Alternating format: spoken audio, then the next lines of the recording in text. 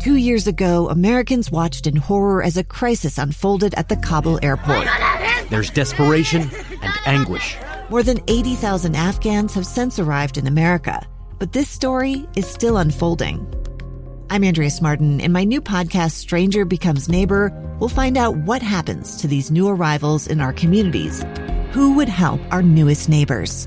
Follow us at kslpodcast.com, Apple Podcasts, or anywhere else you listen. Hey, welcome back to Live Mike. Let me ask you, over the past little while here on the program, we've been hearing about this new app. Have you had a chance to look it over yet? You've certainly heard it described. Do you have any initial thoughts? I'd love to hear from you. 57500 is the Utah Community Credit Union text line. Just share some of your thoughts on there. Do you think you'll be downloading it and using it? Will you unlock your location services? Are you going to do what is requested of you by the state epidemiologist and the governor and such like that, and participate in this way to combat the coronavirus? If I'm honest, I'm still unsure. I've downloaded the app. I've answered all the questions. I've given my information, but I am unsure what I am going to do with the location services, and I need your help sorting that out. 57500 is the Utah Community Credit Union text line. I'd love to hear from you right there. Now, speaking of the governor, it was announced just yesterday as he and others gathered at Merit Medical to announce a new agreement between the state and that fine organization that elective medical procedures were back on the books. Today, the governor talked briefly about some of the criteria that will be put in place for the various medical providers who provide these types of procedures, and they all seem pretty straightforward. In most locations, you'll be subject to a temperature screening and a questionnaire. In many locations, you will be allowed only one guest to accompany you. The toys and magazines that so often clutter up the waiting room and offer good distraction to those folks waiting for their procedures or offering distraction to the children, those are gone. And then for some of the more serious surgeries, they will be required, or it will be required that you undergo a COVID-19 testing prior to surgery. Now, last week, you heard a conversation between myself, or maybe it was Monday, recently, I'll say, a conversation with a good friend of mine, Dr. Stephen Mobley, MobleyMD.com, a facial plastic surgeon and an expert on these topics, and knows a thing or two about the impact felt by service providers under the prohibition of elected procedures. Now, in the conversation we had the other day with Dr. Mobley, he opened my mind, and in fact, I have for the past few days been reeling with my new understanding of the actual scope of what is included in elective procedure. It's not, the nip-tuck type stuff. There are procedures that fall under the category of elective that, quite honestly, are necessary to save lives. So to continue that conversation, talk about a few other things, here is Dr. Stephen Mobley. Sir, grateful to you for joining us again. Thanks, Lee, for having me back on the show. We have a landline this time, so hopefully no dropping out.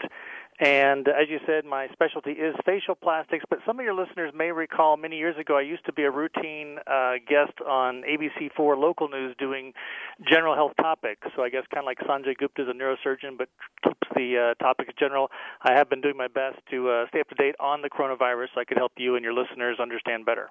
That's great. I'm grateful to you, and you're better than Sanjay Gupta. All right, you're far superior to Mr. Gupta. All due respect to him, I'd rather be chatting with you, sir. Tell me, as a provider of elective surgeries, what does this mean? What does yesterday's announcement from the governor mean to you and your business? Yeah, so I think what's more important for just the citizens of Utah in general is there is going to be a chance to get back into the healthcare system to get some of those elective procedures. When you and I spoke on Monday, we used the analogy of the importance of everyone, men and women over the age of 50, to get colonoscopies. Well, lo and behold, it would appear from the latest information I have that colonoscopies might be on sort of the list of things that still aren't quite approved yet, so that might be in our next phase of approval. Right now we're looking at a lot of your orthopedic surgery, so people out there who have lower back problems. A lot of our aunts and uncles and grandparents have hip and knee problems. Those are going to start getting the green light to go ahead. And obviously more serious surgeries, cardiac surgeries, cancer surgeries, the big surgeries are now getting cleared. The Utah Hospital Association at 4 o'clock today will be announcing added guidelines to what it means for folks here in the state of Utah as we get back into the business of elective procedures. Here's the thing. Until you just said it now, I was not expecting colonoscopies to still be in the questionable category. That's not yet definitive?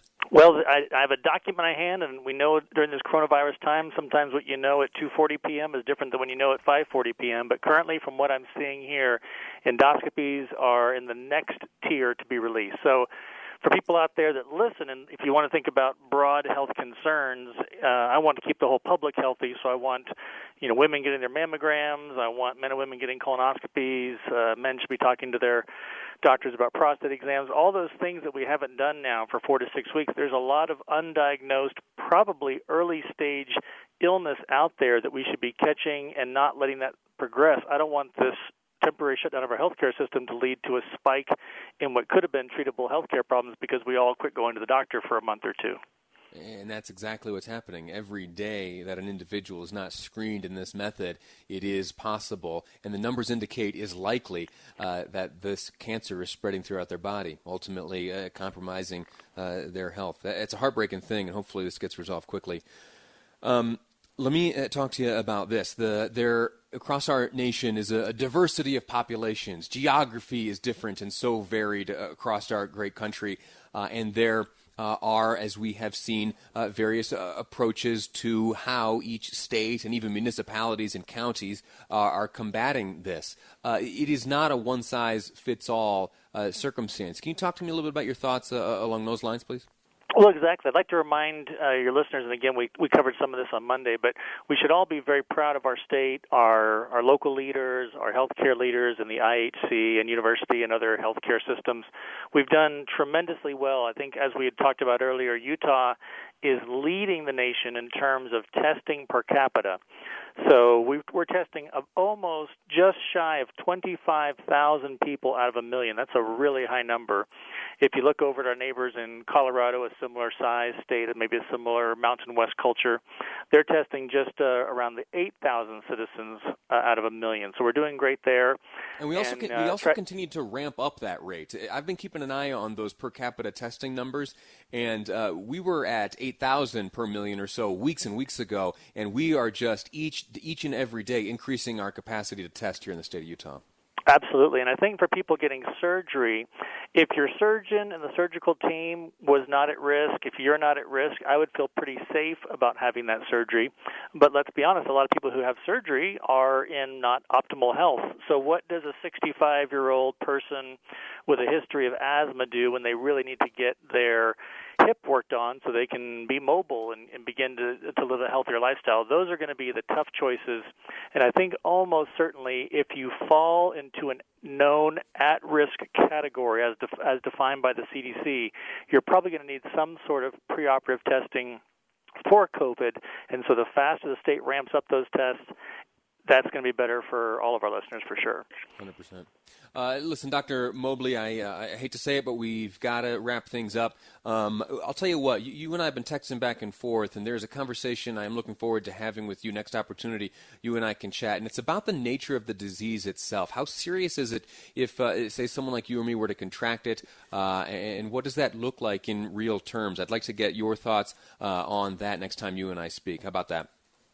Absolutely. I've got some data on that. I'll work on it until the next time you and I can join the listeners, but I'd love to share some thoughts on that and sort of have a positive message that for a lot of people it may not be as scary as you've been led to believe, and for a select few it might be quite scary. And so we'll try and present that in a way that educates your listeners, but we want to keep fear down but keep scientific knowledge up.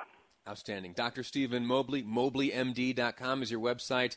Grateful for your expertise and the time you've spent with me on these airwaves, sharing your expertise with the audience. Going to take a quick break here. When we come back, we're going to be speaking to another friend of mine, Erica Hansen, spokesperson up at Utah's Hogle Zoo. Now, why are we chatting with the zoo? Well, they have some interesting views about this Tiger King show that's been airing on Netflix. All the cool kids are watching it. What do the zoos think? We'll find out next on Live Mike. I'm Lee Lonsberry, and this is KSL News Radio.